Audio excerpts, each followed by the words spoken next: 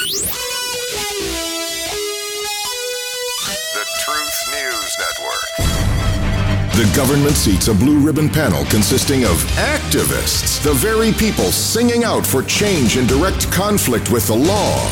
The biggest casualty at that conference table is the truth. Fortunately, there's a voice in the darkness. Clear, true, concise, and without hesitation. TNN. The Truth News Network. And Dan Newman. Oh my goodness. Folks, how much cloudier can it be for us from which we've got to pick and choose and figure out what the facts are every single day? More chaos, more confusion, more misrepresentation, more hatred, more anger. This is nuts, folks. It's absolutely crazy. And we got to find our spot, our way to fit in. But you know what? We can do that. We can. And we'll do it together. Thank you for coming back to Truth News Network. We have so many things to unpack today. We're actually going to look ahead a week and a day, and we have some really interesting things coming up for you next week here on TNN Live and at truthnewsnet.org. Our story that went live this morning at the website was late getting up for whatever reason or reasons. And I'm one of those people, I don't think anything just happens in a vacuum. I believe it happens in the context of how it's meant to happen. So what does that mean, Dan? What that means is the fact that it didn't go up early means there's a reason why it didn't go up early. We didn't do anything wrong. We didn't do anything differently. For some reason, technology, folks, technology, it kept it from going live when it normally does, which is 1:45 a.m. every morning that we publish stories.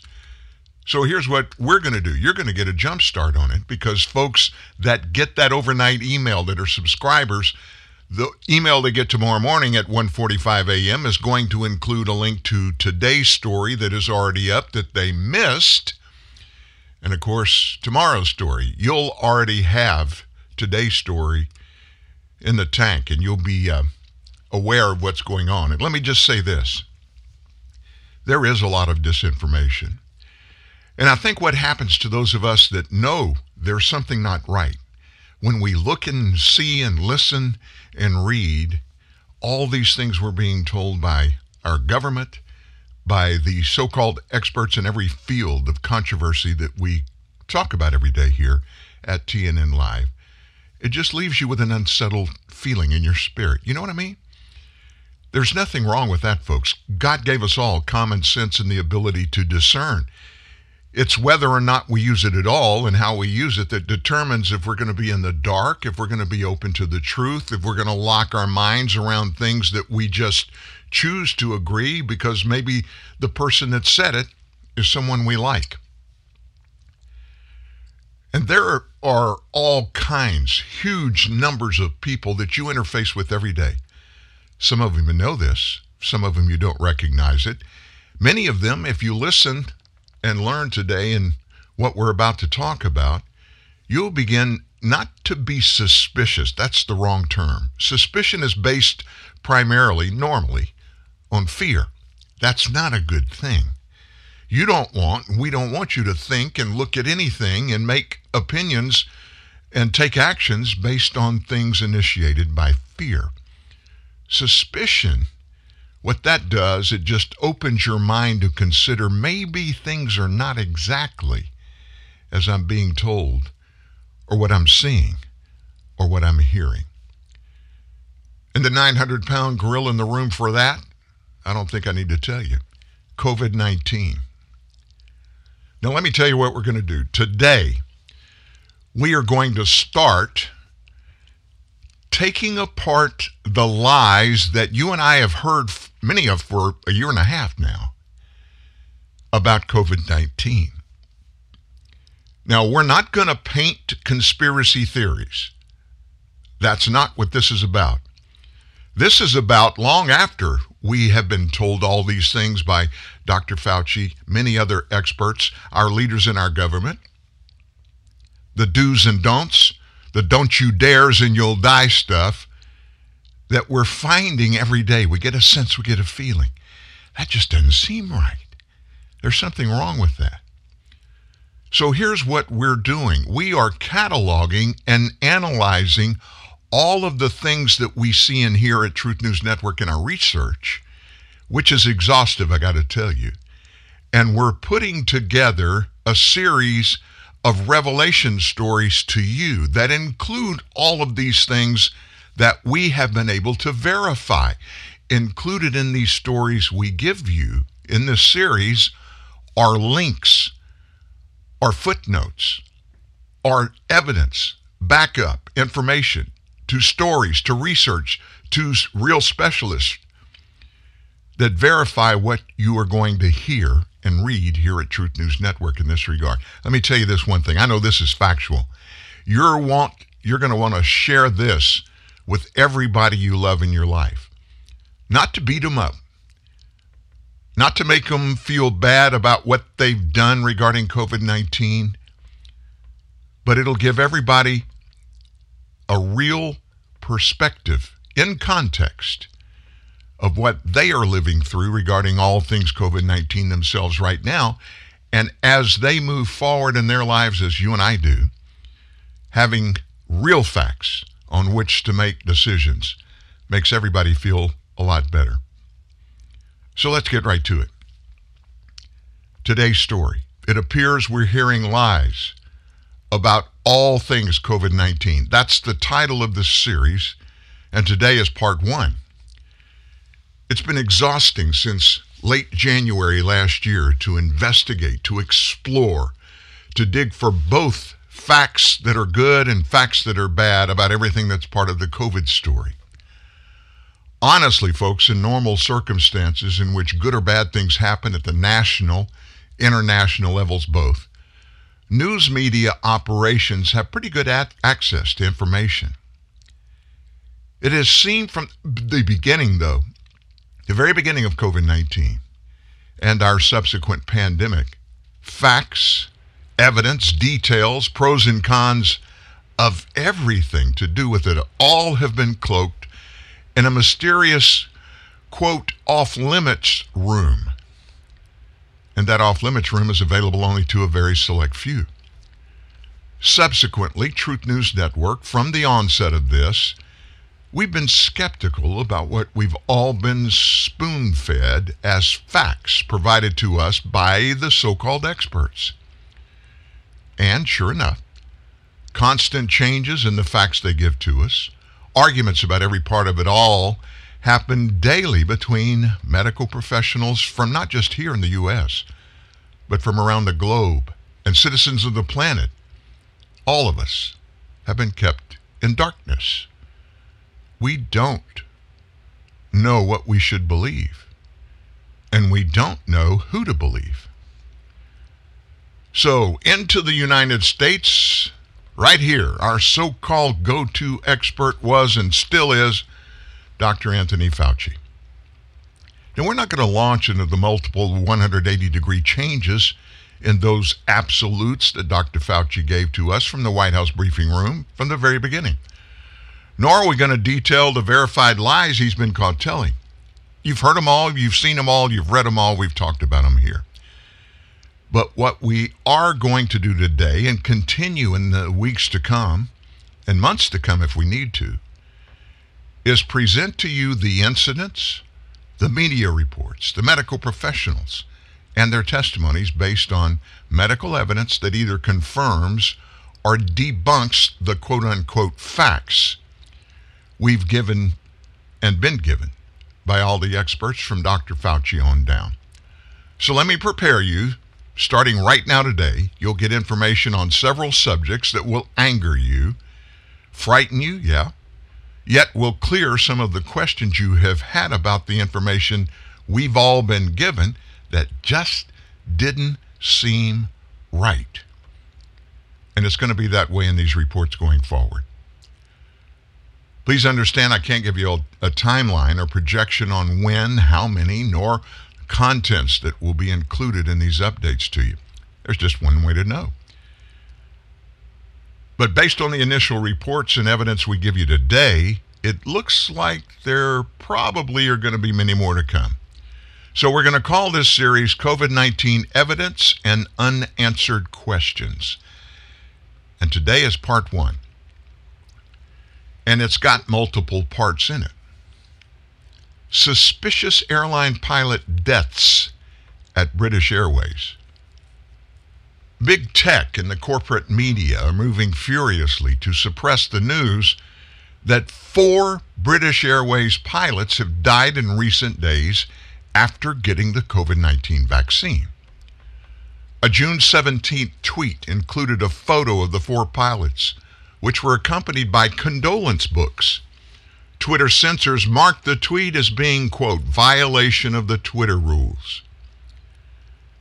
Stop right there. Why would they do that? 4 guys died.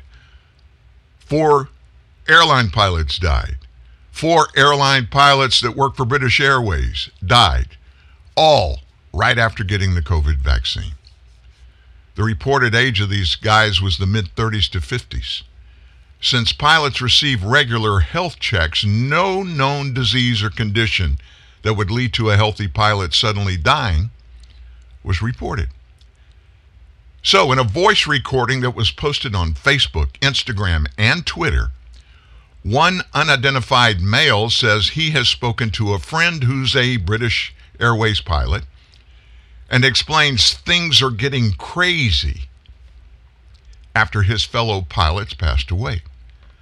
All 3 of those platforms, Facebook, Instagram, and Twitter, have since removed the recording, citing it as, quote, false information. The recording continued. They've had the 3rd BA pilot die in the last 7 days. 3rd pilot dead in the last week. The first 2 guys were in their 40s and 50s. This guy, mid-30s, perfectly fit. No underlying conditions. He gets a 2nd jab, and he's dead within days. Exactly the same way with the first 2. Because of this, British Airways is now in crisis talks with the government about whether to allow vaccinated pilots to fly. The issue with that, of course, is that about 80%, according to my friend in British Airways, 80 to 85% have been injected. The corporate media, big tech, and it appears even British Airways, are insisting that it is completely coincidental that 4 healthy pilots who reportedly received the COVID jab died within days of each other. And then in a vague June 17th Twitter post, British Airways said this: sadly, 4 members of our pilot community passed away recently. Our thoughts are with their family and friends. However, there is no truth whatsoever in the claim on social media speculating that the 4 deaths are linked. Now, Reuters moved swiftly in an attempt to bury the story, issuing a June 17th fact check. The fact check from Reuters did nothing to counter the fact that 4 healthy pilots died after getting the shot, but only reported the comment in the recording which said British Airlines was in crisis talks over the pilot deaths. That's all they talked about. It said this: Reuters presented the claims to British Airways, which said they were unfounded and that no such talks were underway with the government. The spokesperson, however, confirmed the authenticity of the 4 condolence books, as 4 company pilots had recently passed away.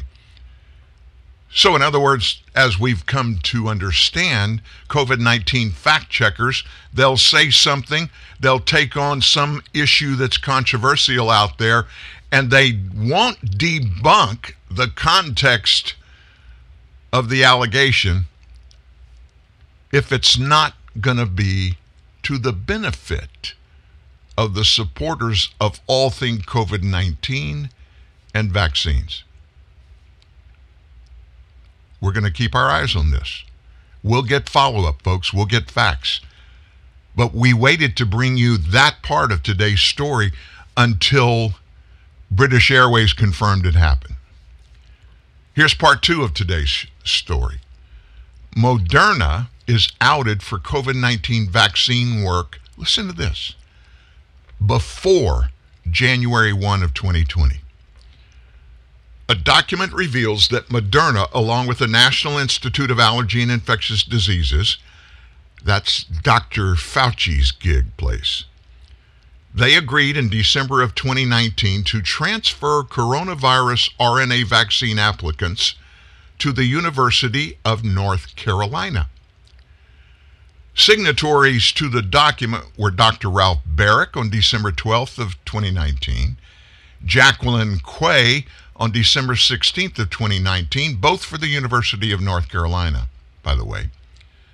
Dr. Amy Petrick on December 12th, 2019, and Dr. Barney Graham for Fauci's entity, NIAID.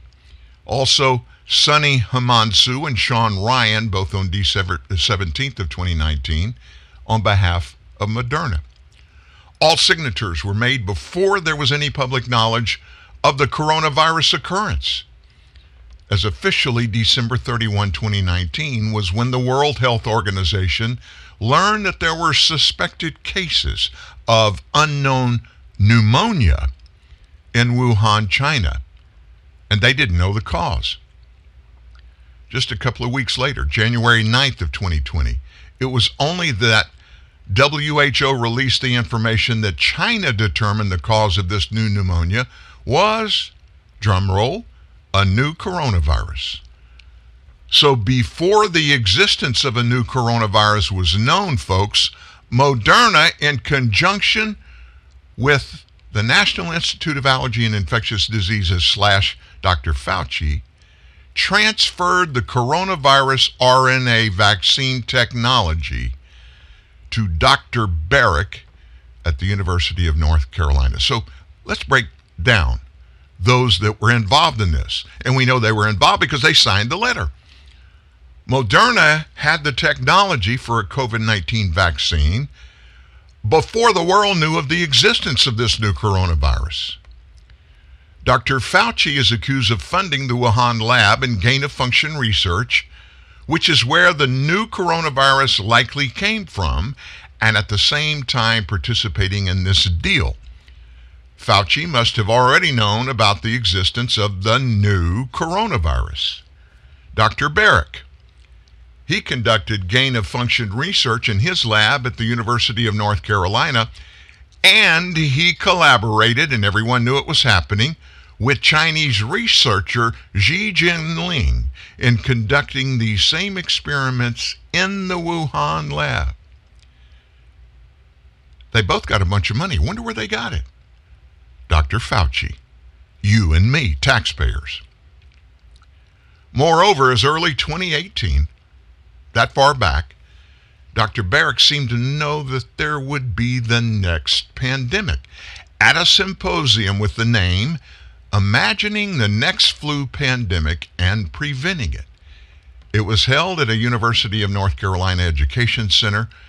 There, the epidemiologist, in a very controversial presentation, talked about how pandemics are times of opportunity for people to make political, financial, and personal gains. His words, folks. His words. In 2018,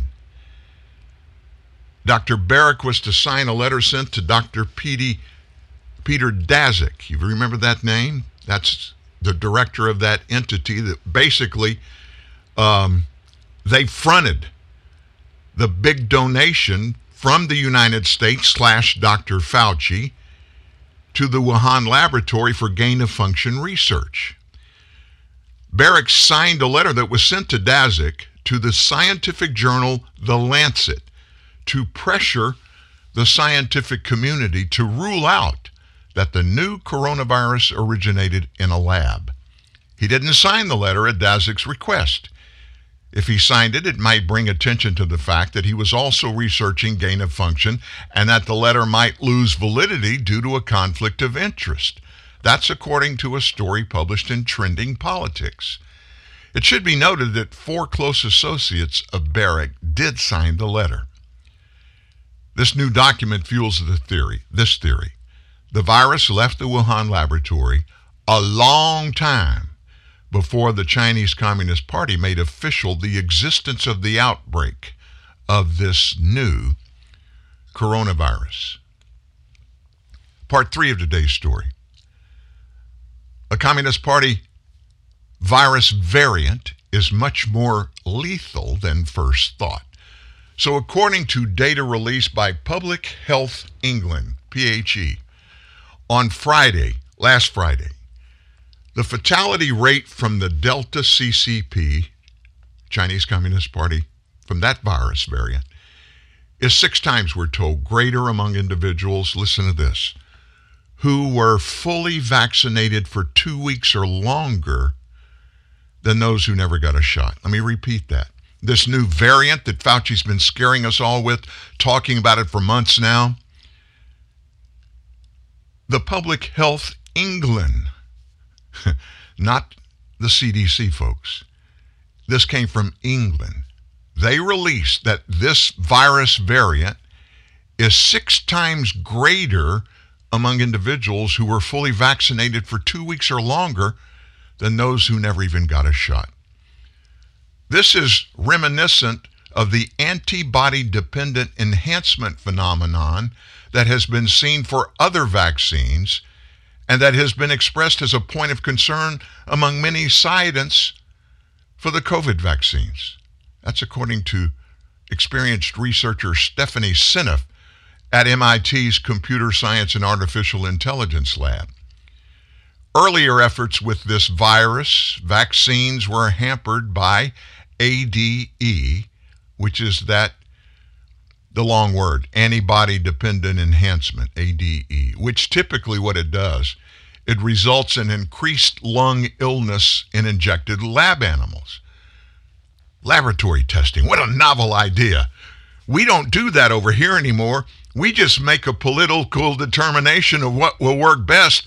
We don't test it in laboratories. We'll just go do it. What about jabbing your kids, your 12-year-olds and under, with all of the questions out there? Our CDC says, yeah, we probably need to do that. What about human laboratory testing, which we're always required? Sometimes took years of testing to make sure that whatever they were going to propose that we do doesn't make people really sick, doesn't give them all kinds of problems. Oh, and by the way, won't kill them. Nah, let's just go ahead and do it. If there are problems there, we'll just take a left turn or a right turn when we figure it out. It prompted experts to advise scientists way back in 2012 to proceed with caution while developing human Chinese Communist Party virus vaccines that could cause increased lung illness. Remember, folks, COVID-19 is not the first, it's not the second, it's not the third. We've had SARS stuff going on, COVID stuff going on for more than a decade. I also suspect that massive vaccination campaigns may accelerate the rate at which the vaccine-resistant mutant strains become dominant among all of the SARS-CoV-2 strains. That's from Stephanie Seneff at Massachusetts Institute of Technology. There were 26 deaths out of 4,087 patients who were fully vaccinated 2 weeks or more before they tested positive for the Delta CCP virus strain. According to data released 6 days ago in a report titled SARS-CoV-2 Variants of Concern and Variants Under Investigation in England, Technical Briefing 16 is the title of the paper. This number compared to a death rate of 0.00636%, which is 6.6 times higher than the original percentage rate, or 34 deaths among 35,000 positive Delta cases among those who did not get a shot. In other words, folks, the odds are better on this big variant that Dr. Fauci's been scaring us about for months now. Your odds are better. You got a better chance of living through that variant if you don't get the shot. 6 times better chance for you than somebody that got one of the 3 vaccinations. For Delta, a version of this virus that the PHE identifies as the dominant variant in the UK, encompassing 91% of sequenced cases, both mortality rates among the unvaccinated and vaccinated were extremely low, less than 1% of all positive cases. Yet Dr. Fauci, everybody, CNN, MSNBC, they've been saying it for, this strain that's taking over Europe right now, it's way, way, way, way worse. You got to get the vaccination. Haven't you heard that now for months? It's not true. Completely vaccinated individuals were hospitalized at a higher rate than unvaccinated people in the UK. 2% of vaccinated patients. You want the real numbers? 84 of 4,087 who tested positive. Now, hold on. Listen to this, folks. 84 of 4,087. What's the first thing that pops out to you there? How about a really extensive lab test? Human trial testing. How about getting a big group of people and running an analysis and presenting it to medical experts around the world and to the people like you and me?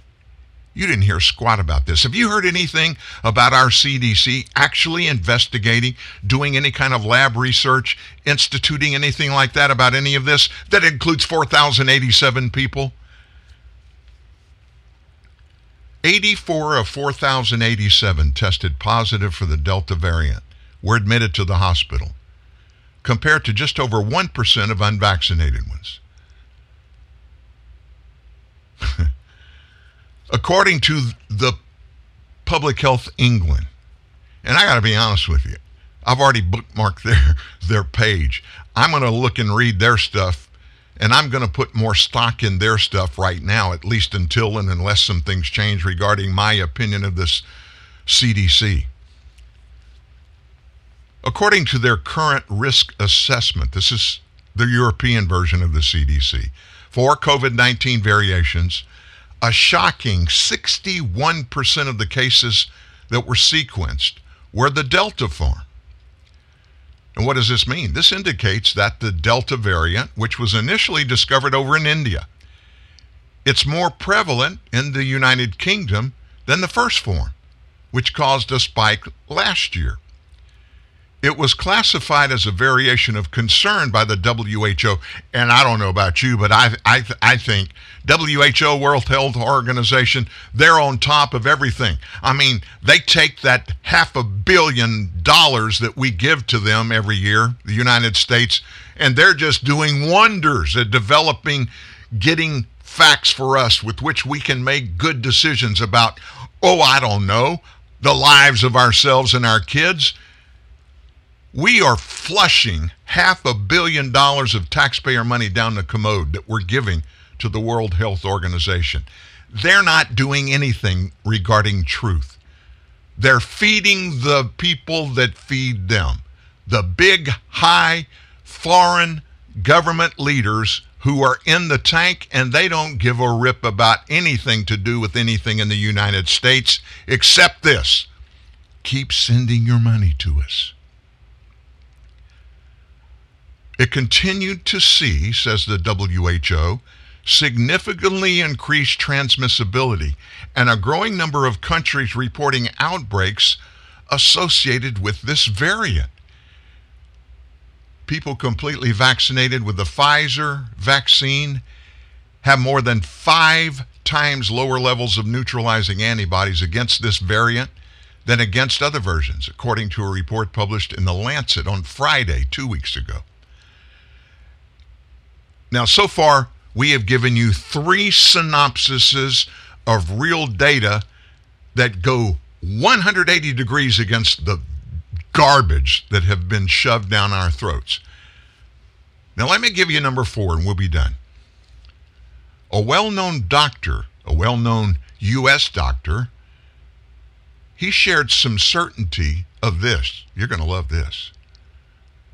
He is certain the actual bioweaponization of COVID-19 happened in the Wuhan laboratory. His name is Dr. Peter McCullough.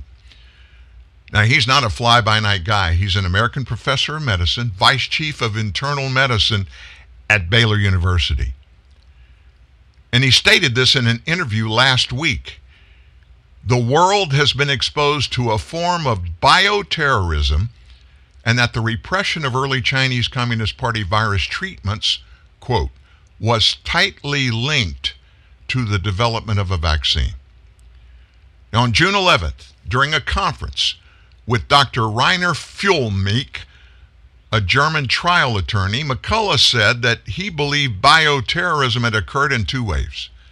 The first being the spread of the CCP virus, the second being the spread of harmful vaccines, which he claimed may have already killed up to 50,000 people here.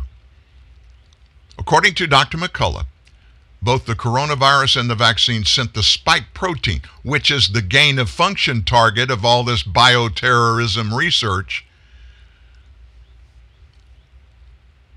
that the vaccine sent that spike protein to the human bodies of those who were vaccinated. He said this, "We know that this is phase 2 of bioterrorism. We don't know who's behind it, but we know that they want a needle in every arm to inject messenger RNA or adenoviral DNA into every human being."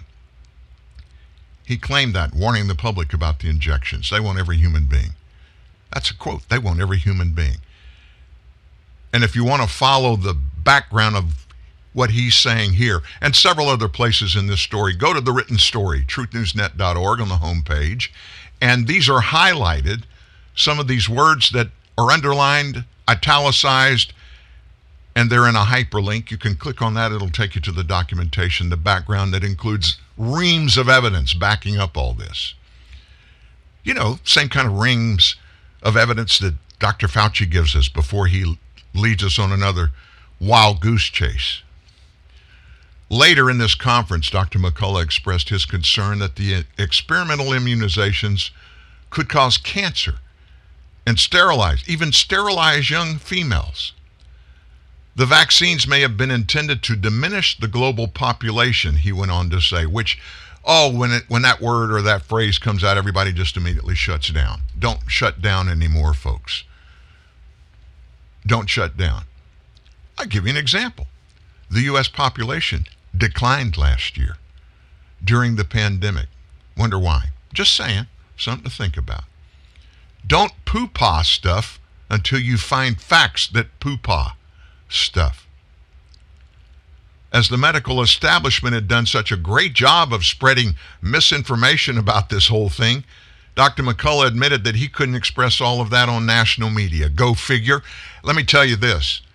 This story, which went live today on Facebook and Twitter, I will guarantee you it's either going to have a big disclaimer over the top of it before the day's over. It's going to be blocked. Why? It contains information that has been proven. And it is proving the mainstream perspective on all this probably isn't truthful. And Dr. McCullough in this conference, he referenced the VAERS system that we talk about all the time, Vaccine Adverse Event Reporting System. He said, something you've heard here for months, their database, which is the CDC's report on their website, VAERS, V-A-E-R-S, their database only contained about 10% of all vaccine-related adverse effects. But listen to this. This is a quote from Dr. McCullough. "We have now a whistleblower inside the CMS. CMS is the Centers for Medicaid and Medicare Services. Now what that is, that's the government entity that is created by Congress.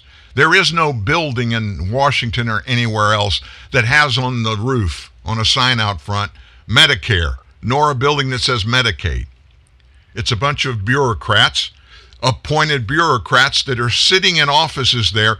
They contract with insurance companies, health insurance companies around the nation, to process bills from health care providers for all Medicare and Medicaid patients. In other words, they control the money, the CMS. Dr. McCullough says we've got a whistleblower there.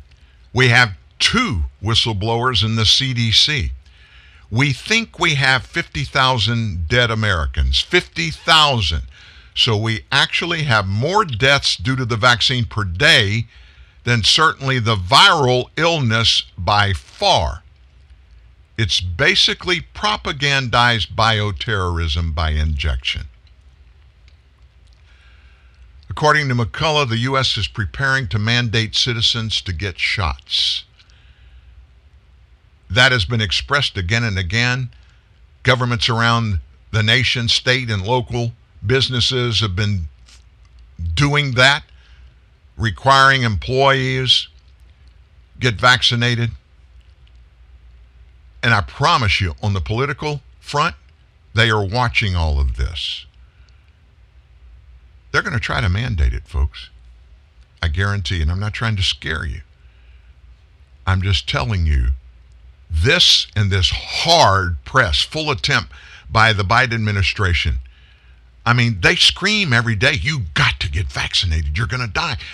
Folks, we are way on the downslope of infections even being reported from COVID-19. Deaths have plummeted, but yet their cries to make everybody get vaccinated are increasing. So here are the $1 million questions from Truth News Network to you, and then a question from you to me. First, my question to you. Do you believe what you read in this story today and you just heard me share with you? Do you believe it? Now, you'll have to answer that yourself. Your question to me might be this. Dan, do you believe what Truth News Network published here today? I can't answer your part of this, your question. My question to you, you're going to have to answer that, but I'll answer the question to me. Do you believe it? I got to be honest. I've checked for the factual basis on all 4 parts of this today. From what I've read, from the sources which are available for the efficacy and accuracy of all this, I believe the substance of these reports. And that's the scariest part. The fact that an impartial journalist who follows leads from stories that at best are controversial or at worst true, whose results find the stories individually and collectively appear to be factual, should be breathtaking for our medical and political communities. The fact that neither the medical experts nor the politicians have weighed in on these stories. You haven't heard anybody talk about any of this, and it's in the public sector. They're talking about it all over Europe. None of our media pick it up.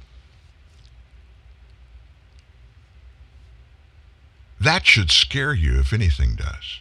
And the fact that none of this has happened makes me to believe they're probably true. Now, wait a minute. Twitter slapped their label on the first story we gave to you today when they tweeted about it. Subsequent fact checkers have given a casual caution regarding the content. None have stated the stories are inaccurate or false. We know that if they were false, big tech would have reported to the sky their findings of fraud in regarding such sensitive story content. So let's just boil it all down to this. I'm giggling now because I'm about to say something you've heard here dozens of times. When it quacks, when it waddles, 99 times out of 100, it's a duck. Using that basis, our 4-part story today, it looks like the duck quacked 4 times today. Just saying. I think it's true, folks. I think we don't know. I think there is sinister stuff that's going on today. There's sinister stuff that was going on in January of 2020, September of 2019, and all the way back to 2018 in preparation for what we're going through. You may ask, why are we going through it? What's their intention, their purpose? I have no idea. I'm with you on that. And we're not going to succumb to fear, folks. We're going to get through this by continuing to look and find the facts and to bring you the facts every day right here. The show is better when you're a part of it. So be a part of it. Join Dan at 1-866-37-TRUTH. TNN. Live. The Truth News Network. Or online all the time at truthnewsnet.org. No way. Taco Bell's Toasted Cheddar Chalupa is back. Are you thinking what I'm thinking? They toasted 6-month-old aged cheddar right onto the shell of a chalupa. That's genius, no delicious, no both, and now it comes in a box with a crunchy taco, cinnamon twist, and a medium drink? Whoa. Oh, sorry, this is my stop. Oh, cool. We're all thinking it. The $5 Toasted Cheddar Chalupa box is back. Only at Taco Bell. At limited participating U.S. locations for a limited time only. Contact local store for prices, hours, and participation which vary. Tax extra. Drinks excludes freezes. 10 to the 10 to the 10 to the 10, 10 to the 10 to the 10 to the 10, 10. Planet Fitness, through the use of motivating montage music, has made it easy to join. Just remember 10, 10, 10. For 10 days, sign up for $10 and pay just $10 a month after that. Hurry! You only have until November 10th to take advantage of this Planet Fitness offer. Planet Fitness on 42nd Street next to Shopko. 10 to 10 to 10 to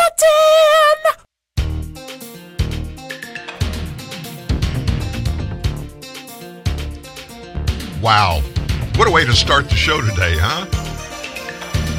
Well, that's the kind of stuff we try to do here as much as we possibly can find. It takes a lot of work, a lot of time, but thankfully, folks, we're nothing but a bunch of factual junkies here. And research is what we're good at, so research is what we do. And we're going to keep right on doing it. Now, we talked about that professional that's going to be with us next Friday here on TNN Live.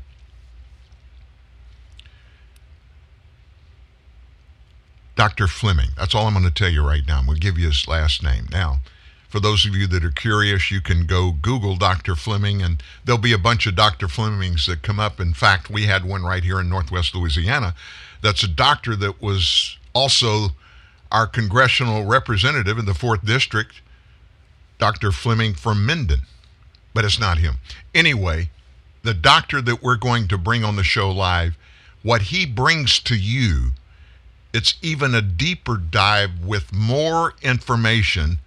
Some of it goes even deeper about one or two of the segments we brought to you today. Dr. Fleming is his name. He'll be here. Before we get to him next Friday, we'll publish some of the information with links that you can go to and see some of the stuff he's involved in. I spent an hour last night on his website. It's full of a treasure trove of real information. No conspiracy theories. Facts. The man owns patents for medical procedures that will blow your mind.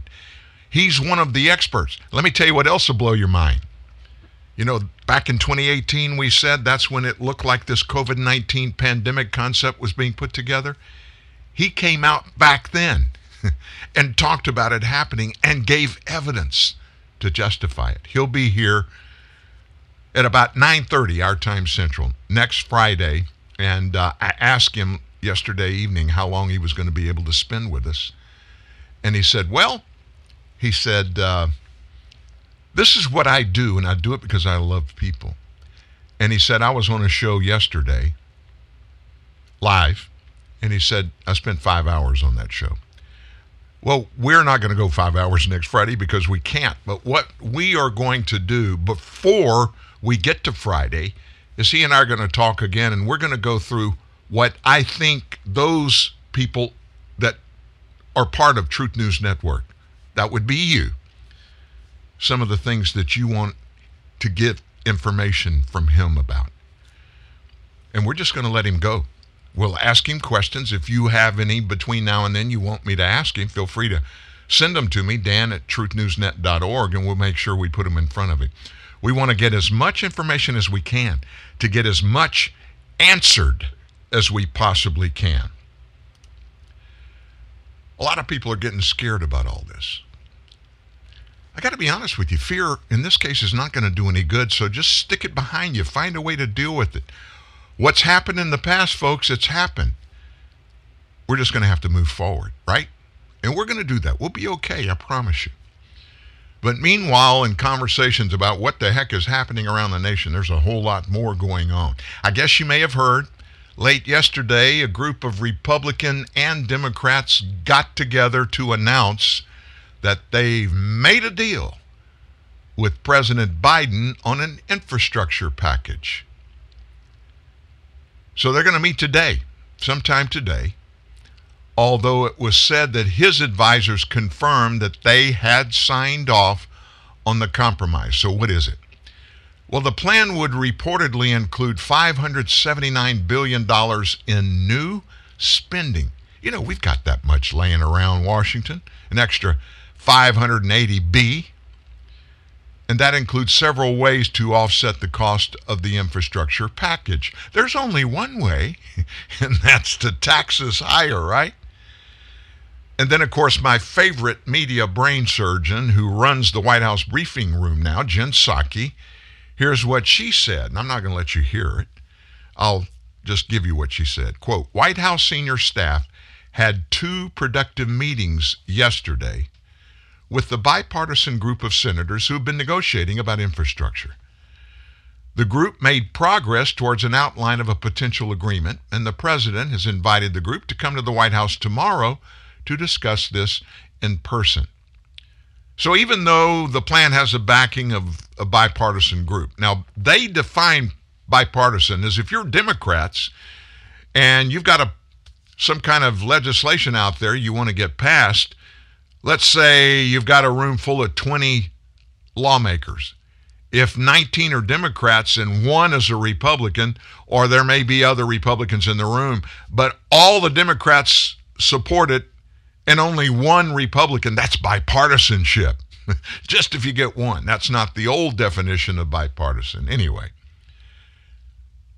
it remains unclear to what degree Democrats and Republicans support this package and what is in it. I'm not going to give you the names.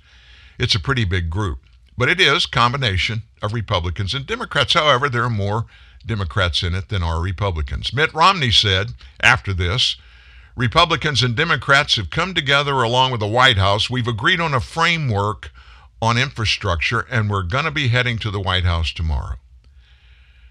These senators released a statement last week emphasizing that this infrastructure package would not increase Americans' taxes. Now, sit down. Go before you pass out.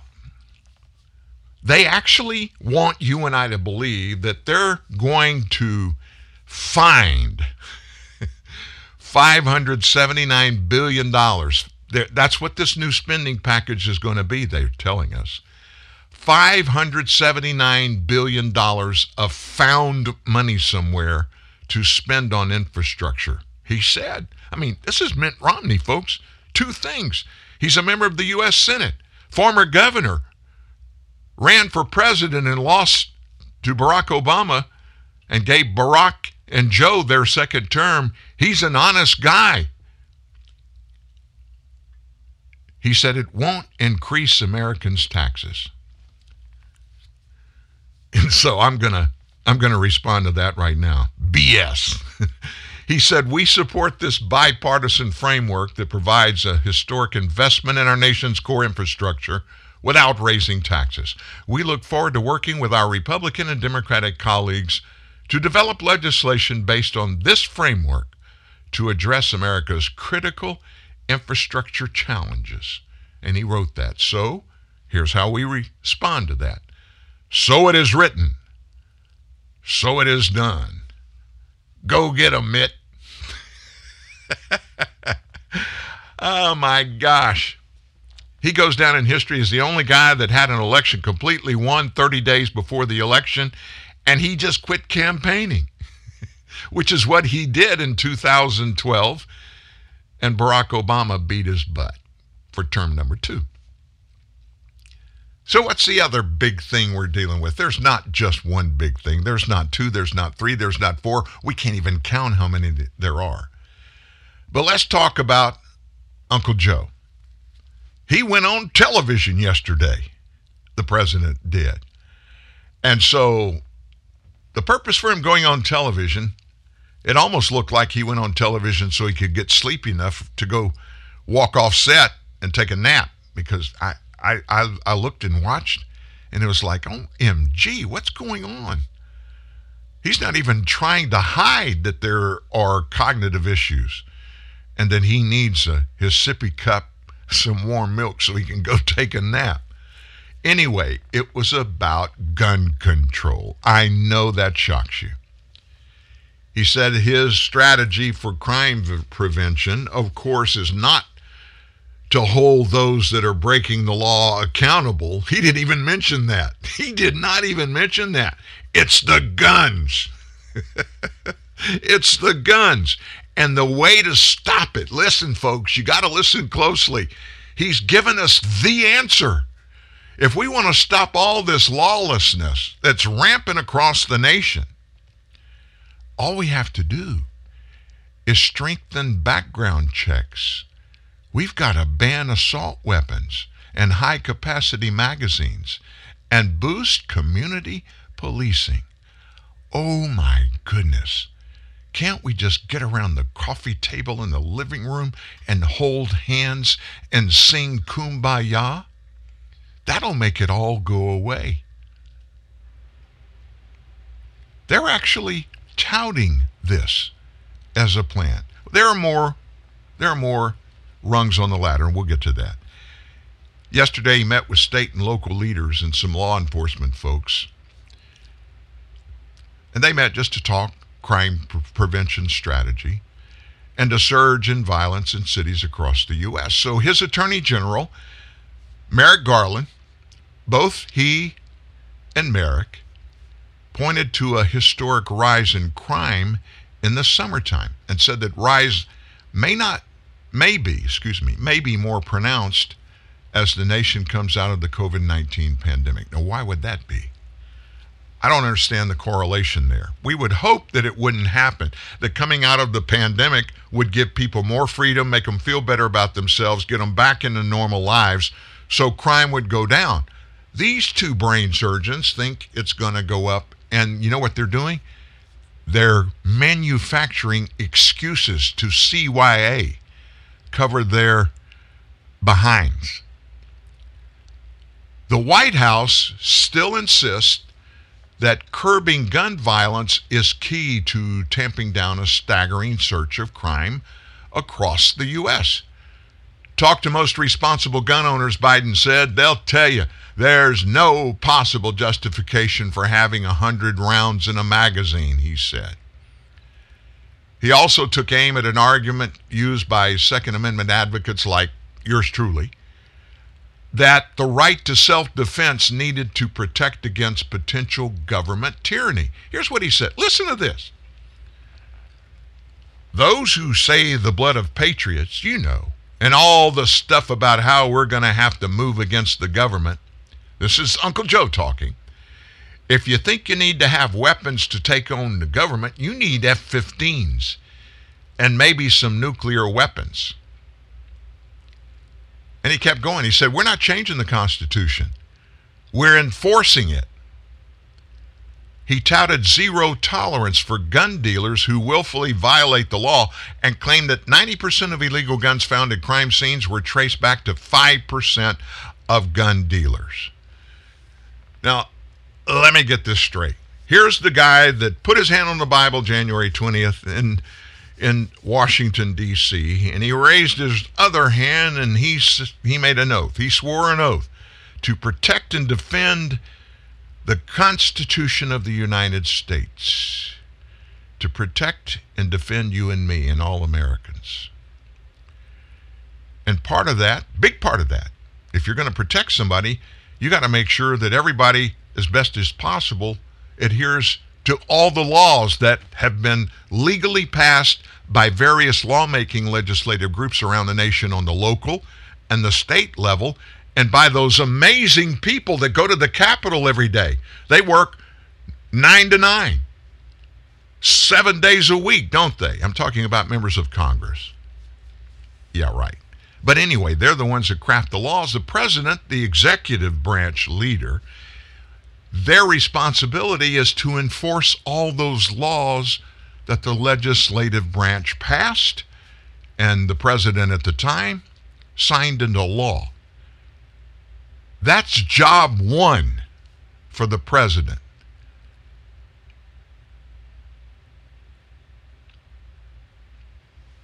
He actually said this.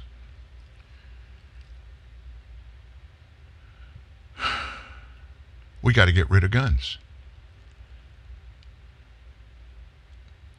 Key to tamping down a staggering surge of crime across the U.S. is to crack down on the guns. The zero tolerance policy that he's talking about for these gun dealers, it targets federally licensed firearm dealers who willfully, that's a term he used, transfer a weapon to somebody that's not supposed to own one, or ignore a tracing request from the Bureau of Alcohol, Tobacco, Firearms, and Explosives, the ATF. The ATF would seek to revoke that dealer's license if they're caught after the first offense. Folks, let me ask you this. So, Chicago, and I use them because they're the most obvious, but it's every major city in America. Every one of them. Violence is going through the roof. Murders, all kinds of criminality, personal injury. Gun crimes, yes, they're racing toward heights we've never seen before. Chicago, they've already had as many murders this year as they did last year. More shootings than they did last year. Of all of those, you know the one statistic you never hear? They never give us the stats. They give us the shooters, not the shooters' names or anything like that, that there were shootings by shooters, and they talk about the victims of those crimes, those gun crimes, what happened, how hard it is. They never, ever tell us what the source of those guns were. And I'm not a brain surgeon. I'm not a genius, but if I was in law enforcement in Chicago and all these guns are coming through these gun dealers in Chicago, well, you're doing background checks, right? If you're a federal firearms licensed dealer, you have to do those before you sell somebody a gun. Not only will you lose your permit to be a gun dealer, you'll go to jail. That is not the problem. Our problem is twofold only. Number one,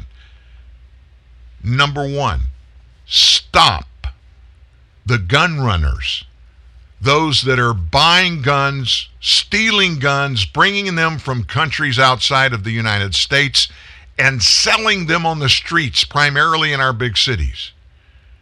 None of those guns go through the federal firearms background check before they are sold to a person who went into a store, filled out that form, and waited for approval from the ATF for them to own a gun.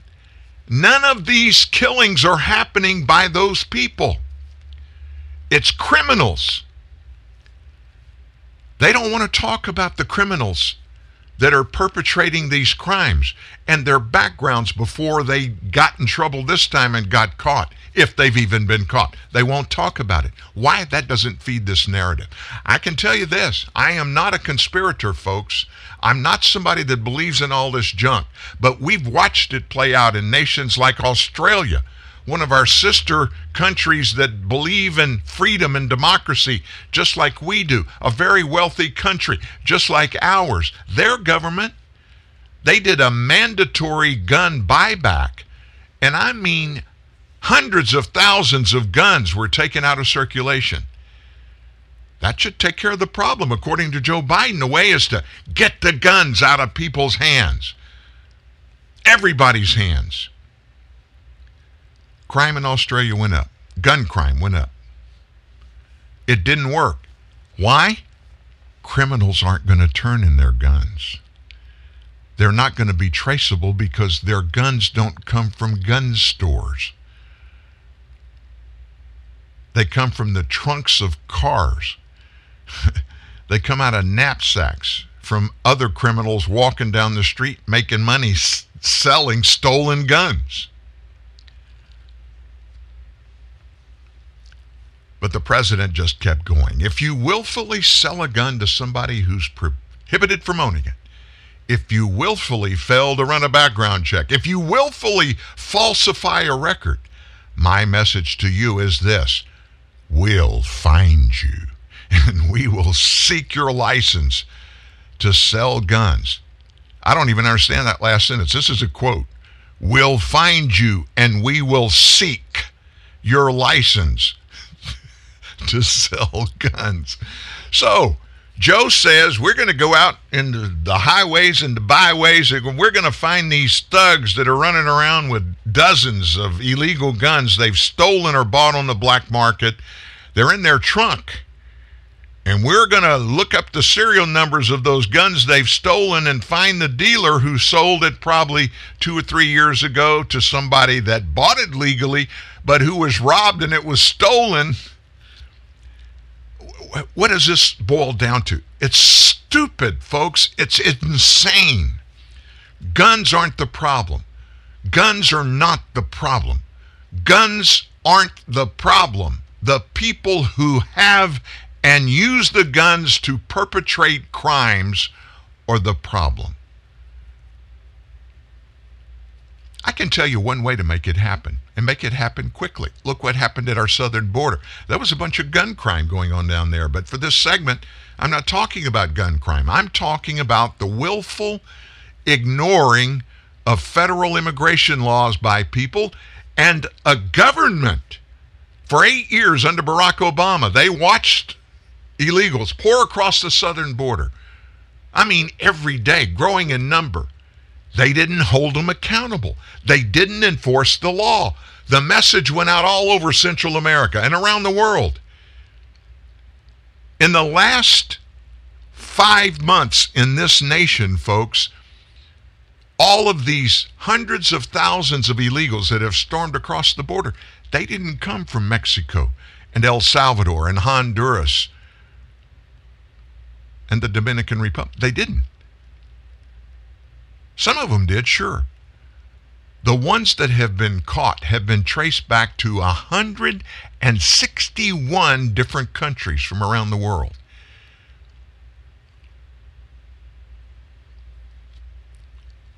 The National Rifle Association, who is the big villain in all this, after Biden took the stage yesterday, they came out and here's what they said. This is a political red herring aimed at hiding the real and abysmal failure of the Biden administration.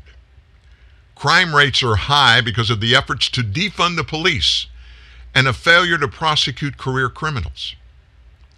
The simple fact is strict enforcement of existing laws, including gun laws, coupled with support of law enforcement and prosecutors to do their jobs, would result in a dramatic decrease in crime. But the president would rather play politics than make America safer. And of course, what does the Democrat in charge, what does he immediately segue to? Money. He bragged about the historic funding for crime prevention and the $350 billion for state and local governments from the $1.9 trillion COVID-19 relief package. Let me just synopsize that for you. $350 billion. Wow. We're going to help them get law breaking, criminality in their communities. They're going to be able to buy whatever product, whatever machinery, whatever they need to add to their infrastructure to stop all this. They're going to have the money to do it. They all got that money. It's gone. $350 billion. State and local governments. Crime's going way down, isn't it? It's not. It's going the other way. Why is that? That's not the problem. Money is not the problem. Democrats' fix for everything is throw money at it. Throw money at it. Throw money at it. What they're not telling you when they say throw money at it is we'll hang on to a little percentage of what we throw at everybody else and we'll put it in our pockets and everybody's going to be happy. And when it doesn't work, which we know it won't work, we'll come back to you and say, we need more money to fix it. We didn't spend enough money last time. I'm making fun of it because it is ridiculous, but it is factual. That's the way they roll. They don't need any more money. They don't need any more money. Money's not the problem. Lack of money in this case is not the problem. What they need law enforcement at attention. Every level across the nation, federal, state, and local, at attention. We need law enforcement, every person that's in it, that when they went to work, when they accepted their job, when they went through the application process, the testing, and were approved to do it, and they all got together and did it. What we need is every person in law enforcement to do nothing but enforce the laws that Congress, that the state legislatures, that the local law enforcement have put into law. Every law enforced to the fullest extent possible. Now, what does that have to do with the border stuff that you talked about? Donald Trump becomes president. What does he do? He looks at the southern border. He says, hey, we're not just going to let them keep coming in and keep breaking the law, immigration laws. Congress, you don't like the laws? Change the laws and we'll enforce those laws. Until then, we're going to enforce the laws on the book. And when he handed the keys to the White House to Joe Biden, illegal immigration at the southern border was at a drip. Why? They were enforcing the law. That's number one. Number two, stop illegal guns. Stop illegal guns. All of the other stuff about all of this is nothing. It's nothing more than a bunch of noise, political posturing, some way to put people out there that benignly trust and believe everything you say without even looking at facts. They bow to the god of big government in Washington, D.C. every day. Meanwhile, our babies, our kids are getting caught up in this violence, this criminality that this government is benignly allowing to happen because they don't enforce the law. Dear Daddy, dear Mom, I love you. I miss you. Every year, Snowball Express honors the children of fallen soldiers. Hi, everybody. I'm Tony Orlando. Join me in proudly supporting Snowball Express, a nonprofit that creates opportunities to help heal the children of our fallen heroes. We can never repay the sacrifice our soldiers have made, but we can honor them by giving back to their children. Donate now at snowballexpress.org. Could switching to Geico really save you 15% or more on car insurance? Did the little piggy cry wee, wee, wee all the way home?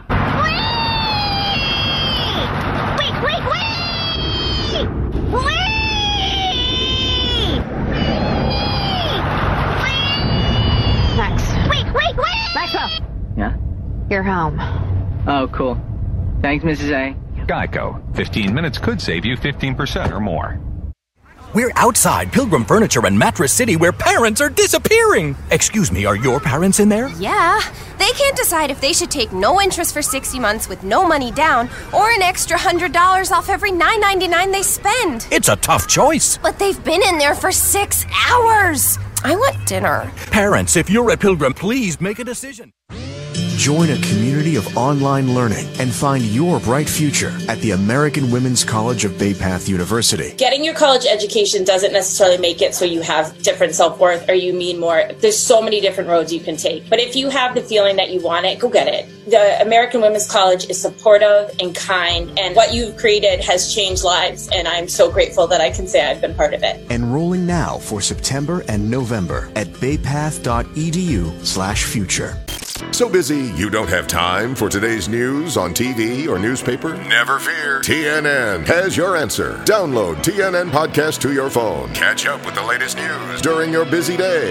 The Truth News Network. TNN. TruthNewsNet.org. Lots of ways you can bring TNN Live along with you anywhere you go. After this show today, immediately within a matter of 4 or 5 minutes, this show in MP3 format will be posted at the bottom of today's story, that one that we started the show with today. It'll be posted there. You can go click on it, listen to it right there, download, take it with you. And at any time, anybody that you talk to that you want to point them to TNN Live and they want to know how to get the show, very simply, tell them, you got an Apple iPhone? Go to Apple Podcast, and just put in the search bar TNN Live. When they do that, a whole section will pop up, TNN Live, and each daily episode of this show is right there in its entirety. They just click on it and can listen to it right there. Also the same thing at Spotify. Same thing. Just go to the podcast page up at the top left of your iPhone screen or your computer screen. There's a search bar, type in TNN Live, and you can go right to it. We're not going to talk about gun stuff anymore, but we are going to talk just one more story. I want you to hear from somebody regarding criminality and its sources. Cedric Richmond. You may have heard the name. He's from the New Orleans area.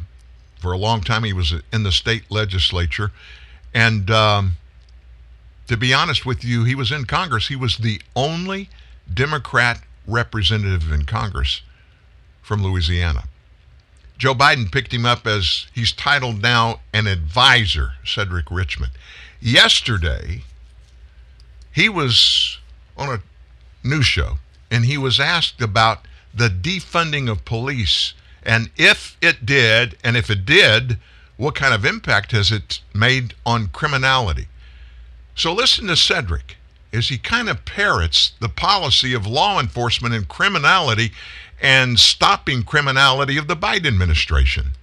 Mr. Richmond, what do you think is the root of the cause of this spike in violence? I mean, we read through some of these cities don't know. From the administration's perspective, why is this happening?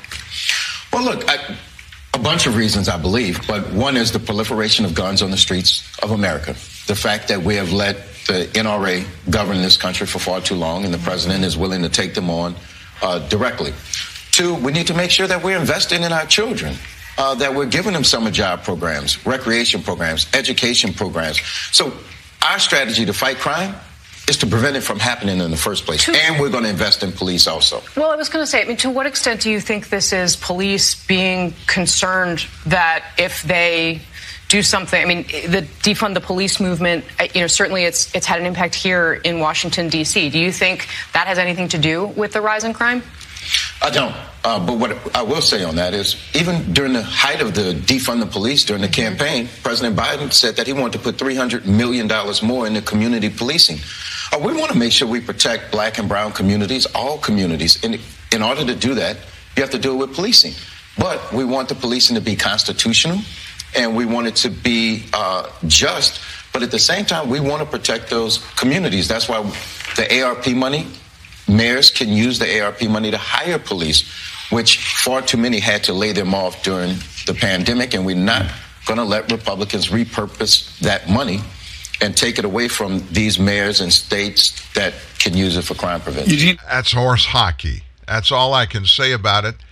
There was no necessity for entities, municipalities to lay cops off during the pandemic because of the pandemic. They did it when they did it because of this mass movement supported in large by Democrats, including Cedric Richmond. He came out very vocal about we need to defund police forces. We need to shift our emphasis, which those cities began to do. They defunded the cops. $1 billion by Mayor Bill de Blasio of New York. He immediately cut it from the police budget. $1 billion, folks. That's a bunch of money. And immediately when he did it, what happened? Crime in New York and Manhattan, the boroughs, went through the roof.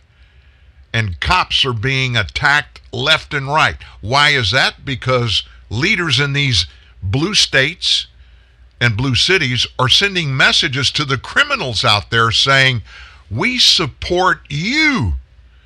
We think the cops are being bad to you. And so they watch as when these criminals do this stuff that they do, shootings, beatings, knifings, stabbings, killing, maiming, which has gone every particular area of criminality has gone through the roof in these big cities. Every one of them. Every one of them. The criminals are emboldened because these governments are coming out basically telling them, hey, we're either canceling bail, we're either doing that or we're going to try to get it done. We're tired of you being stuck in jail when you're just being charged and you're innocent until proven guilty and you don't have the money to bail yourself out. We're letting you back out on the street, and every day across America. When people, they commit crimes, they do it even in a greater number and intensity because they know they're not going to be held. There's not going to be bail. So they can, within 24 hours, be back on the street. They'll go do more criminal acts, which they do. And in some cases, they ramp it up. Let me tell you, I don't think like a criminal. I don't understand why most criminals are criminals. I really don't. Some cases, you can draw some correlatives. You can. But that's not in every case. I don't understand somebody adopting that mindset and being okay with it. But it happens. I get that. But if our leaders in politics, our leaders in government, if they diminish in any way their support of the people that enforce the laws that these people pass, what is that going to do to the law enforcement people? If they know, if I take this guy downtown, if I handcuff him, if I have to subdue him because he's attacking me and my partner, we know when he gets there, he's going to file a grievance of sorts, and we're going to be hauled into hearing after hearing, yada, yada, yada. This guy's going to be arrested. When I get done, they're going to let him go with no bail. He's going to be back on the street, and next time he sees me, he's going to be emboldened because management didn't back it up. That's why, in large part, criminality is going through the roof, and it's going to continue. Just like your kids. If you caught your kid at age 6 or 7 in a 7-Eleven with you stealing candy and sticking it in his pocket, if you caught him and did nothing about him doing it, what's going to happen? Next time he's going to steal. He may steal some of the same thing, but he's going to be emboldened because he got away with the crime. He's probably going to amp it up, get something a little more costly. And then it grows and grows and grows, but he's got in his mind, hey, they're not going to hold me accountable, so I'll just do it and get away with it. And I know factually some of these bail jumpers, the people that are getting out of jail within 24 hours, not having to pay bail, they're going back on the street, they're emboldened, and they understand, hey, I can do the same thing or worse and get away with it. And oh, by the way, they're not going to hold me in jail. I can leave town. I can run. I'll go places where they'll never find me. When there's no accountability across the spectrum in our lives, folks, criminality goes rampant. And that's exactly what's happening. But Biden's got the cure. Biden's got the cure. Yesterday, he announced a comprehensive plan to combat gun violence and other violent crime. I'm not going to go through all the stats. You know, the crime stuff has gone through the roof. White House spokesperson said Biden believes the surge in gun violence has affected communities across the country over the last a year and a half is unacceptable, and his administration is moving decisively to act with a whole of government approach as we enter the summer months when cities typically experience a spike in violence. This is a statement out of the White House after his speech yesterday. In the statement, it said the strategy is going to implement preventative measures that are proven to reduce violent crime and attack the root causes, including by addressing the flow of firearms used to commit crimes. So here are some of the steps it said. they're going to use to keep guns out of the wrong hands by establishing zero tolerance for rogue gun dealers that willfully violate the law. If they're willfully, and this is not them saying this, but I'm responding to this. Think about that. They say they're going to put in place a zero tolerance for rogue gun dealers. Why haven't they already done that? Oh, and by the way, they don't need to pass any more laws. It's illegal for a gun dealer to violate the law. So they're saying now we're going to not be tolerant of rogue gun dealers that violate the law. They don't tell us why they haven't held those rogue gun dealers liable for their past violations of federal laws. Next, they're going to maximize the efficacy of the ATF resources to crack down on these rogue gun dealers.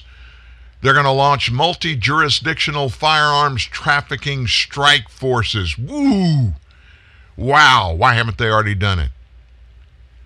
Provide the public with additional data to promote transparency and accountability and enforcement of federally licensed firearms dealer policies. Stemming the proliferation of ghost guns and modified firearms. Convening state legislators and attorney general regarding policy strategies to hold gun dealers and manufacturers accountable for their contributions to the flow of crime guns. They also said they're going to work to give law enforcement the tools and resources needed to tackle gun violence. I wonder what flipped the switch that turned on their desire and plans to stop those who break the law and hold them accountable. If you believe any of that, let me just say this. If you believe any of that, you spend too much time in front of your television watching and listening to CNN's Don Lemon. This government's not going to do any of that. If they were going to do any of that, they would have already been doing it. That's the oath of office they all took when they signed on to represent Americans in the Biden administration. Why haven't they already done it? They have hundreds of billions of taxpayer dollars with which to do it. They hadn't done squat. They're not going to do squat. Crime is going to continue to roll. I'm through with that today. I haven't heard from my wife. She's not in the studio, thank goodness, but I'm shocked I haven't gotten a text regarding my blood pressure going up. I just can't stand the political insanity of lying to the American people with impunity and thinking that everybody in America doesn't understand its lies, gross misrepresentation, hollow promises, and they're not going to do what they say they are going to do because they haven't been doing it and they've been legally required to do it every moment they've been in power.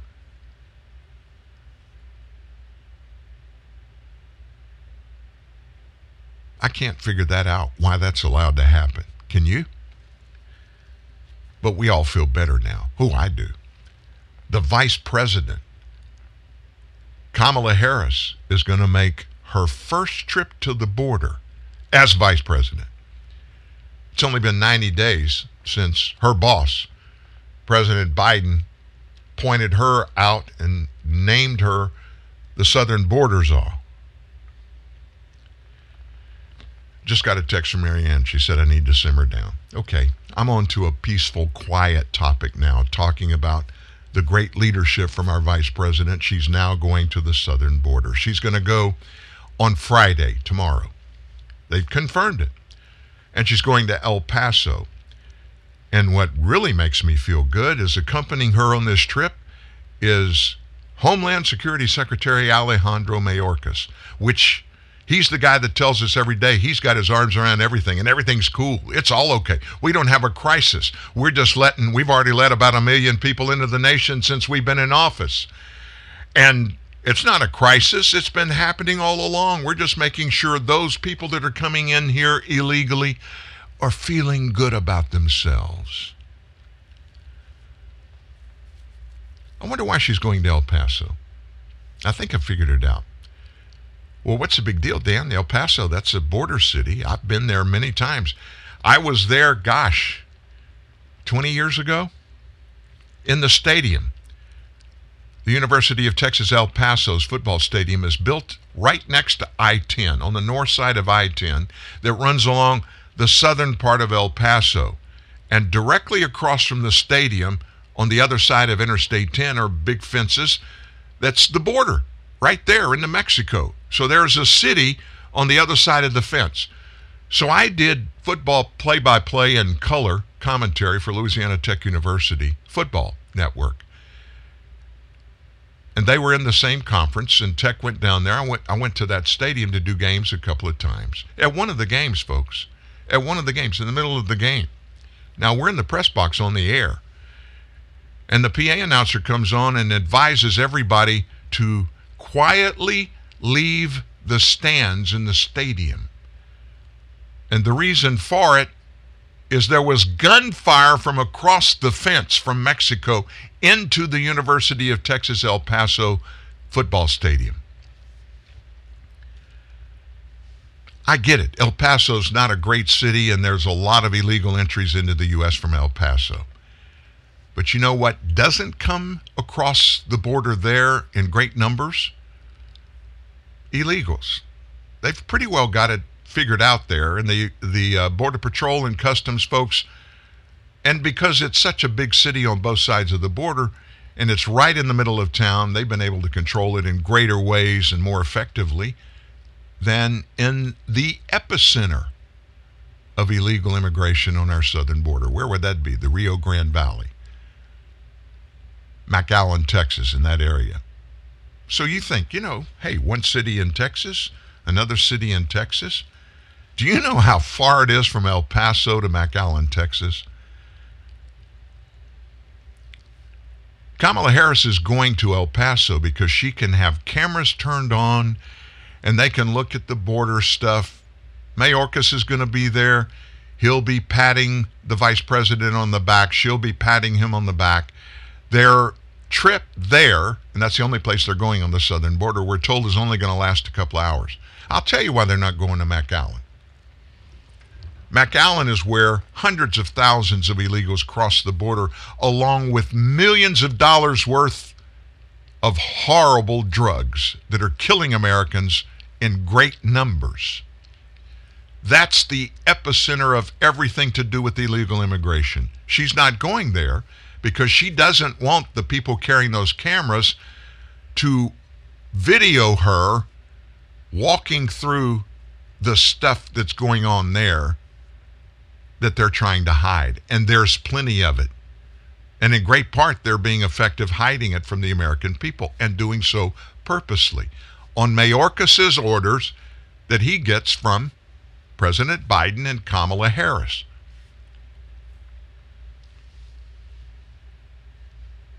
Well, that's not a big deal. She wants to go to El Paso. Maybe she'll go to McAllen later. It is a big deal.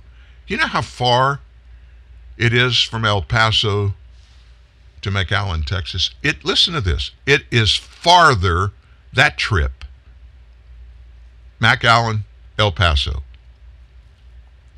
It's further from El Paso to McAllen than it is for Chicago, from Chicago to Washington, D.C. It's a long way. That border is long, 800 miles between those two cities. McAllen, you go way east, and then you go way south. It's a long way. That's why the illegals go there. It's a lot easier to guard and protect the border in the big city of El Paso than it is way down there in McAllen, Texas, where the Rio Grande Valley River is. The river's not over there in El Paso. It's going to be funny.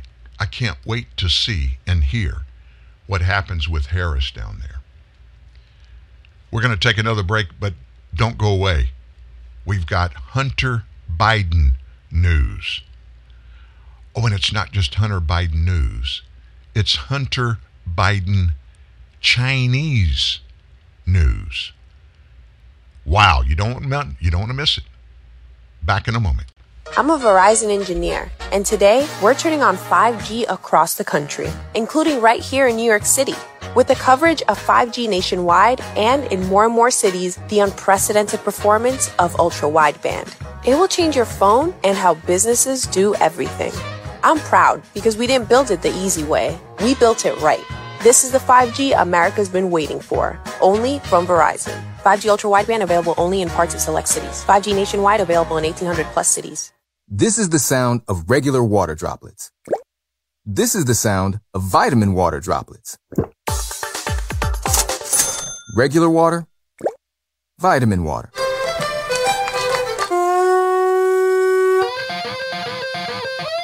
Regular water, vitamin water. Hey, come on now. Vitamin water. It has vitamins, but also parties. Nowadays, it's more important than ever to know the value of $1, or 3, or 4, or 5, or even 6. New Dunkin' Go-Tos, now with brews. Tasty breakfast combos that give you more bang for your bucks. Get a wake-up wrap with sausage and a medium-hot coffee for $3. A bagel with cream cheese spread and a medium-hot coffee for $4. A bacon, egg, and cheese croissant with a medium-hot coffee for $5. Or a power breakfast sandwich and, you guessed it, a medium-hot coffee for $6. Dunkin' Go-Tos, now with brews. America runs on Dunkin'. Participation may vary. Exclusions apply. Limited time offer. New home ownership can be a real eye-opener, but it's the perfect time to look into Homeowner 101 from the Home Depot. Free live streaming workshops taught by expert associates, now at homedepot.com/workshops. You'll find indoor and outdoor workshops, even home systems workshops. Plus, you'll get the know-how you need to care for your biggest investment. Master the basics at Homeowner 101, only at the Home Depot. How doers get more done. Register now at homedepot.com/workshops. Undeniably the go-to source for nonpartisan, spin-free news from the world. TNN, the Truth News Network, puts it all together for you every day at truthnewsnet.org. Inking the stuff that we uncover for you. That's our purpose, our cause, and that's what we do here at Truth News Network. We told you about that Dr. Fleming, that's going to join us next Friday, and he is going to unpeel some of the mystery regarding the faux truths that we're given regarding COVID-19, treating it, its sources, everything to do with it. And we'll be telling you more about Dr. Fleming. In fact, I think what we're going to do before the show, before next Friday, we're going to give you on the website, truthnewsnet.org. We're going to post exactly who he is and give you some information about him so you can go investigate for yourself before you hear him live at TNN Live. So you can maybe have a place in mind, of understanding of who he is and how much he knows. That means a lot when you start thinking about and talking about people and what they have to say. That's an important thing. Hunter Biden. Old Hunter. Well, he's back in the news now. He's back in the news. Money. Bohai Harvest. That's the name of a Chinese company, a private equity firm. On the stock market, it's listed as BHR, Bohai Harvest. It's a private equity firm linked to the Chinese regime, and Hunter Biden owns 10% of the company. At least he did a month ago. And that private equity firm is invested in several companies that are subject to U.S. sanctions. Now, you would think the son of the living president, serving president, wouldn't be involved in companies that were doing stuff that the United States government would sanction the companies for doing. But of course, his last name is Biden, and he's Joe Biden's son, and Joe Biden's a president, so what the heck? Anything goes, right? Hunter's been tied to that firm for a long time. And ever since it became public, it's created some real major ethical controversies. All the way back to 2013. Hunter Biden flew on Air Force Two with his dad. They went to Beijing to meet with the Chinese government officials. And the trip was part of an official state visit that Joe Biden was making as vice president to China in the middle of escalating tensions between the United States and China over islands in the South China Sea. Now, it's not clear exactly what transpired during the journey, but we know Hunter was there, Joe was there, and Hunter went and met with a bunch of Chinese tycoons and Chinese Communist Party leaders on quote-unquote personal business. We don't know when this happened. But 12 days, we do know this, 12 days later, after the trip was over, Hunter and his business partners signed a multi-billion-dollar deal with a subsidiary of the state-owned Bank of China. Now, I think that's probably not a deal that somebody can get without some significant connections, especially a guy like Hunter Biden, especially about a private equity firm. I don't know if you know what private equity firms, but they're companies that put together a bunch of cash, and they go out and find, on behalf of the people that send them cash, they find companies that they can buy, either in total or parts of, and then they can go in and help these companies increase their value. They then sell the companies they bought, and those initial investors make a lot of money. That's what a private equity firm is. So first of all, Hunter Biden had never done any private equity work until then. Secondly, he didn't know anything about China, had never been in international business, except maybe, in Ukraine. That hadn't happened yet, but it happened shortly thereafter. So why would Hunter Biden, why would he give anybody the confidence that he could really manage their money? More obvious than that is, why the heck would the Chinese government greenlight a multi-billion-dollar contract between a government-owned entity, a Chinese-owned entity, and Hunter Biden's company? This was the first of its kind, this particular deal. It created this company, BHR, Bohai Harvest, as a private equity fund to invest Chinese money all over the world. Once the fund was up and running, it invested heavily in energy and defense projects. In other words, the Chinese were investing in American defense and energy entities. Does that sound a little slinky to you? Some of those investments caught the attention of some members of Congress the last couple of months, and for pretty bad reasons. Their investment in a company that was blacklisted by our government was one of the companies that he's invested in. And the reason it's blacklisted was for suspicion of helping the Chinese government violate human rights, and the fund's purchase of an American firm with insight into military technology. That investment happened in 2015. So, 2 weeks, 12 days after this meeting happened, back in 2013, 12 days after the meeting, Hunter gets $1.5 billion.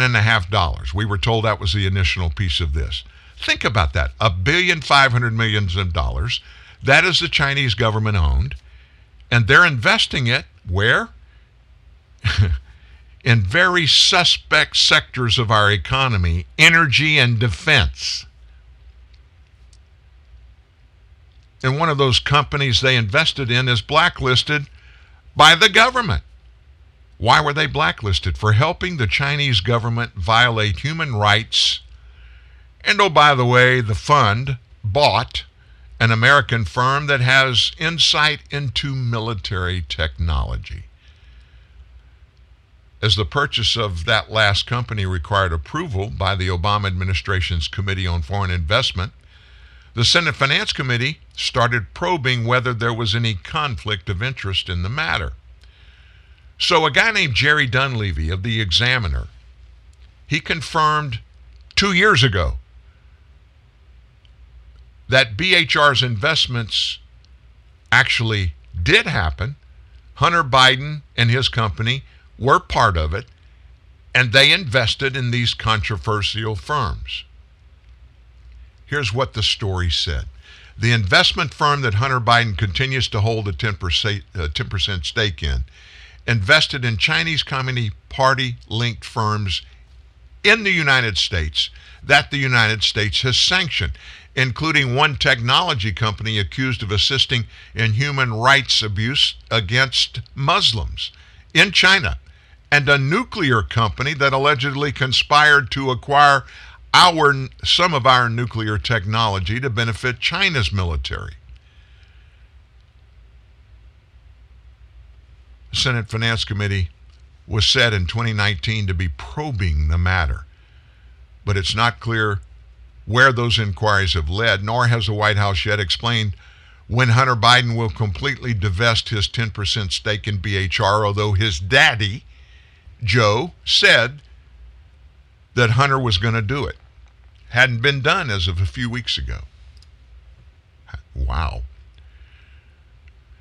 Well, Hunter's dad, he very quietly has come out and he says he wants to slash the National Guard force size. I can't remember when this has ever been done before. Maybe it has. I just don't remember it. And I certainly don't understand what his reasoning would be for doing so. Think about it. Look around the nation. Look at everything that's happened. I mean, Seattle, Portland, Minneapolis, Rochester, New York City, Washington, D.C., Atlanta, on and on and on. Of course, the left will say, well, none of the violence there, none of the protests that turned violent, turned into riots, all that kind of stuff. That was all initiated by a bunch of white guys, white supremacists. Mayor Bowser of Washington, D.C., she wouldn't say anything, wouldn't confirm anything about any of the violence that happened there had anything to do with Black Lives Matter. Same thing in Seattle, same thing in Portland, same thing in Minneapolis. White supremacists. And the president says he wants to cut the size of the National Guard while the National Guard is still on call in Washington, D.C., surrounding the Capitol to keep it safe. And pretty much every weekend, some city around the United States is being inundated with violence, and the local police forces can't handle it. President making a great decision. We got to cut the size of the National Guard. So in 2020 alone, the National Guard deployed more people, more troops than at any time since World War II. Some states had a big increase in the number of operational tempo, the volume, in other words, of crime, things that had to be protected and defended by the National Guard that they had ever had. And so they've asked for more force structure. That's according to General Daniel Hawkinson. Those decisions are made at the Secretary of the Army and Secretary of the Air Force level. Of course, like all organizations, we would like to grow if possible. But the White House's defense budget proposal that was released late last month called for an increase, very slight, in the $715 billion budget, but it would also cut military forces by about 5,500 people in the Guard, 500 of whom come from specific areas in the National Guard. The Army National Guard would see its force drop from 336,500 to 336,000. Air Force National Guard is going to maintain its guardsmen. They're just going across the top levels of this and just saying, we're going to cut this much, this much, this much, this much. Why would they do that? No explanation. None whatsoever. I just don't understand it. Well, some interesting news has come out. This probably won't surprise you at all either. Major League Baseball. You know what they did? They chose to be woke. They had their All-Star game scheduled to be played in Atlanta. Boy, it lit up everybody in Atlanta. They were so excited. The Braves baseball stadium is in northwest Atlanta. No, right where it is. In fact, I was there. In fact, we broadcast live, you'll remember a few weeks ago from Atlanta. We were just blocks away from the stadium in northwest Atlanta. Gorgeous part of town. A bunch of minority-owned businesses all around it. Everybody in Atlanta was going to really do well, especially coming out of the pandemic and all of the egregious things they had to deal with financially because of lockdowns. because of the disease itself. We stayed in a Hyatt while we were there a few weeks ago. They couldn't reopen their bar. They couldn't find a seasoned and licensed bartender to work the bar. The restaurant wasn't open there. They had very limited service in rooms. I'm talking about people that cleaned your rooms. And yet Major League Baseball decided, because of Stacey Abrams and her pushback against the resetting of Georgia's election laws by the legislature to make sure there's no cheating.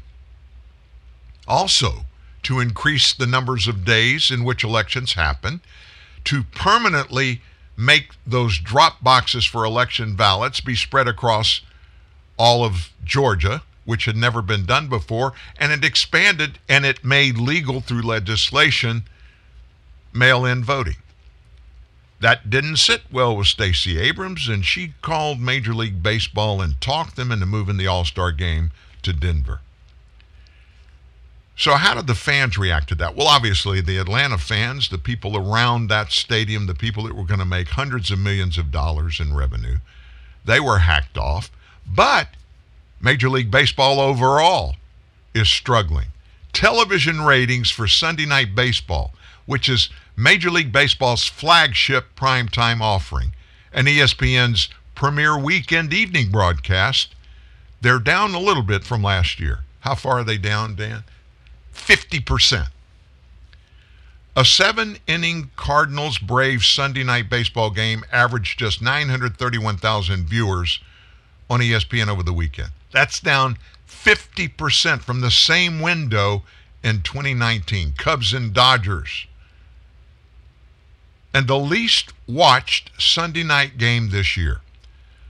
The game aired opposite an NBA Game 7 of the playoffs, Hawks versus Sixers, and partially overlapped with the final round of the U.S. Open golf tournament. So to put it in perspective, just how bad it is, consider that even the no-good NBA, they saw a slight ratings increase from last year's pandemic-plagued season. Game 2 of the Western Conference Finals saw a 66% increase from the same night in 2020. But the numbers are still far below what they were in 2019. The NBA should still be shipped off to China. But even the anthem-kneeling, social justice-loving NBA has had a better rating season than they had last year. Now, before anybody gets started making excuses for baseball, because last weekend's edition of Sunday Night Baseball had to share the stage with the NBA and the U.S. Open PGA golf tournament, consider this. The day before that, the previous day, regional Major League Baseball action on Fox, that was the Reds and Padres or the White Sox and Astros, averaged 1.41 million. The least watched Fox telecast of the season. The window was scheduled originally to include Cardinals-Braves, but the game was postponed. Fox Sports chipped in $250,000 for Tigers-Angels later in the night. So MLB, Major League Baseball, isn't just tanking in primetime head-to-head against other sports. That's interesting. You know what's going on? Americans are hacked off about it. So you just heard the little comparison of Major League, of the NBA and Major League Baseball in this. Listen to this one. Bob Costas, longtime sports commentator. I've liked him for a long time until he got into politics, and now I can't stand to listen to him. He once said that the NBA's social justice messaging was alienating its fans. And he was right. Just because of what you just heard a moment ago in a comparison, let's look at some other numbers. Tuesday's Clippers-Suns NBA Western Conference Finals Game 2 had 5.2 million viewers. That was up 66% from last year's Nuggets-Lakers Game 2 in the bubble, which was that bubble that was in Orlando where they all played their games.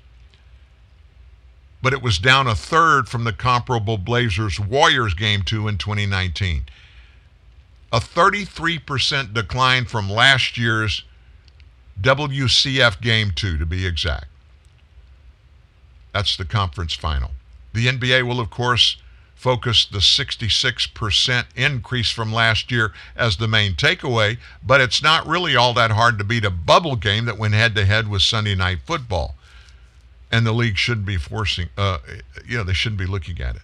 So what does all this say? What are you bringing this up for, Dan? Very simply, I'm saying it because Americans are hacked off with all of the political stuff that's being shoved down our throats every day, all day. We're sick of it. Enough's enough. Stop playing politics and just play freaking football. If you want to be woke, you're not going to be populated with eyeballs and butts in the seats. That's the bottom line. Folks, people don't go to a ball game. They don't buy these horribly priced, radically expensive game tickets to NFL, NBA, and Major League Baseball games to go there and get a political lesson. They don't want to see you drop into a knee when the national anthem plays. If you want to do that, that's okay. They don't want to watch you do it. That's okay too. And that's what's happening. Enough's enough. And if you just keep it up, we're going to stay at the house and watch Hallmark. I'm a Verizon engineer, and today we're turning on 5G across the country, including right here in New York City.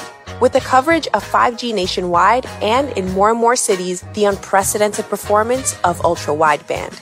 It will change your phone and how businesses do everything.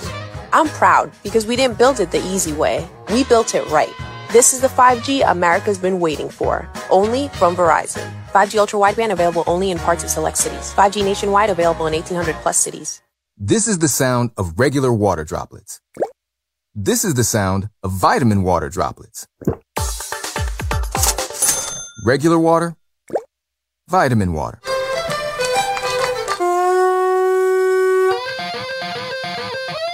Regular water, vitamin water. Hey, come on now. Vitamin water. It has vitamins, but also parties.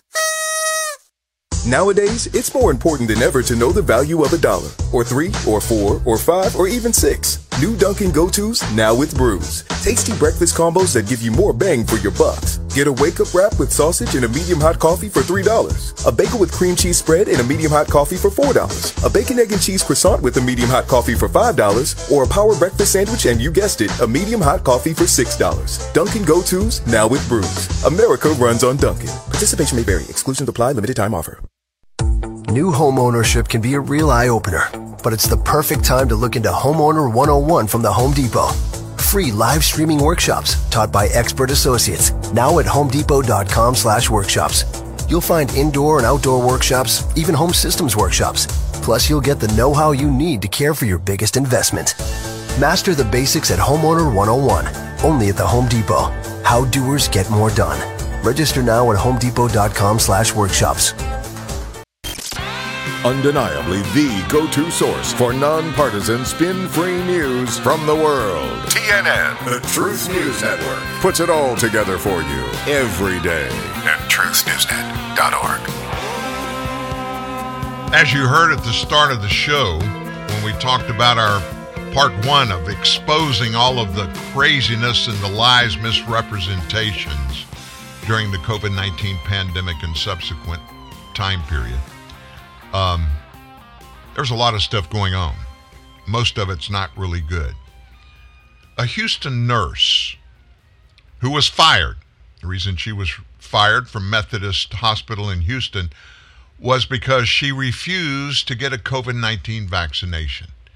Now, they filed a case. She linked up with a bunch of other employees because they were told the same thing. Hey, you're going to get fired if you don't get a vaccination. They say we don't want to get a vaccination.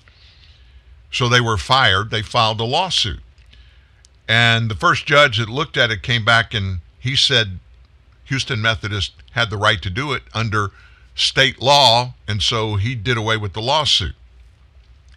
And so this one particular nurse had a different little spin on her concern. What was her concern? Well, she already had COVID-19. She had it a year ago, and therefore her body, from the disease that she had built up antibodies. She didn't need to get vaccinated. Well, I mean, the hospital didn't know that. Well, yeah, they knew she had it, and they knew that she got through it. She had been working, no problems, never tested positive again. They went ahead and lumped her into everybody else, and they fired her. Houston Methodist confirmed that 150 employees were either fired or resigned after a judge earlier this month dismissed their lawsuit that I just told you about. Here's what she said. I had COVID last summer. I don't need the vaccine. And Methodists didn't care about that. That was not an option at all. Her name is Jennifer Bridges. She confirmed that she was fired by the company. She said in an interview that her dismissal is a betrayal of trust. We worked so hard last year, she said. I mean, we were there through thick and thin when we had no help. These people that are putting forth these rules right now for us and kicking us to the curb, they weren't there. Just another one of those things that they just keep coming up, and there's no answer for. There's no understanding. And more obvious that they don't care. Thank you so much for being here today. Thank you for being here every day. Tomorrow, Friday, last day of the week, we've got another big thing we'll be talking about tomorrow. Until then, have a great Thursday. We love you here at TNN Live. Some say that we're reckless. They say we're much too young. Tell us to stop before we've begun. We've got to hold out till graduation. Try to hang on, Maxine, while the world is sleeping. We meet at Lincoln Mall. Talk about life, the meaning of it all. Try to make sense of the suburban sprawl. Try to hang on, Maxine. Mexico City is like another world. Nice this year, they say. You'll be my senorita in jeans and pearls. But first, let's get off this highway. Off this highway. We'll move up to Manhattan.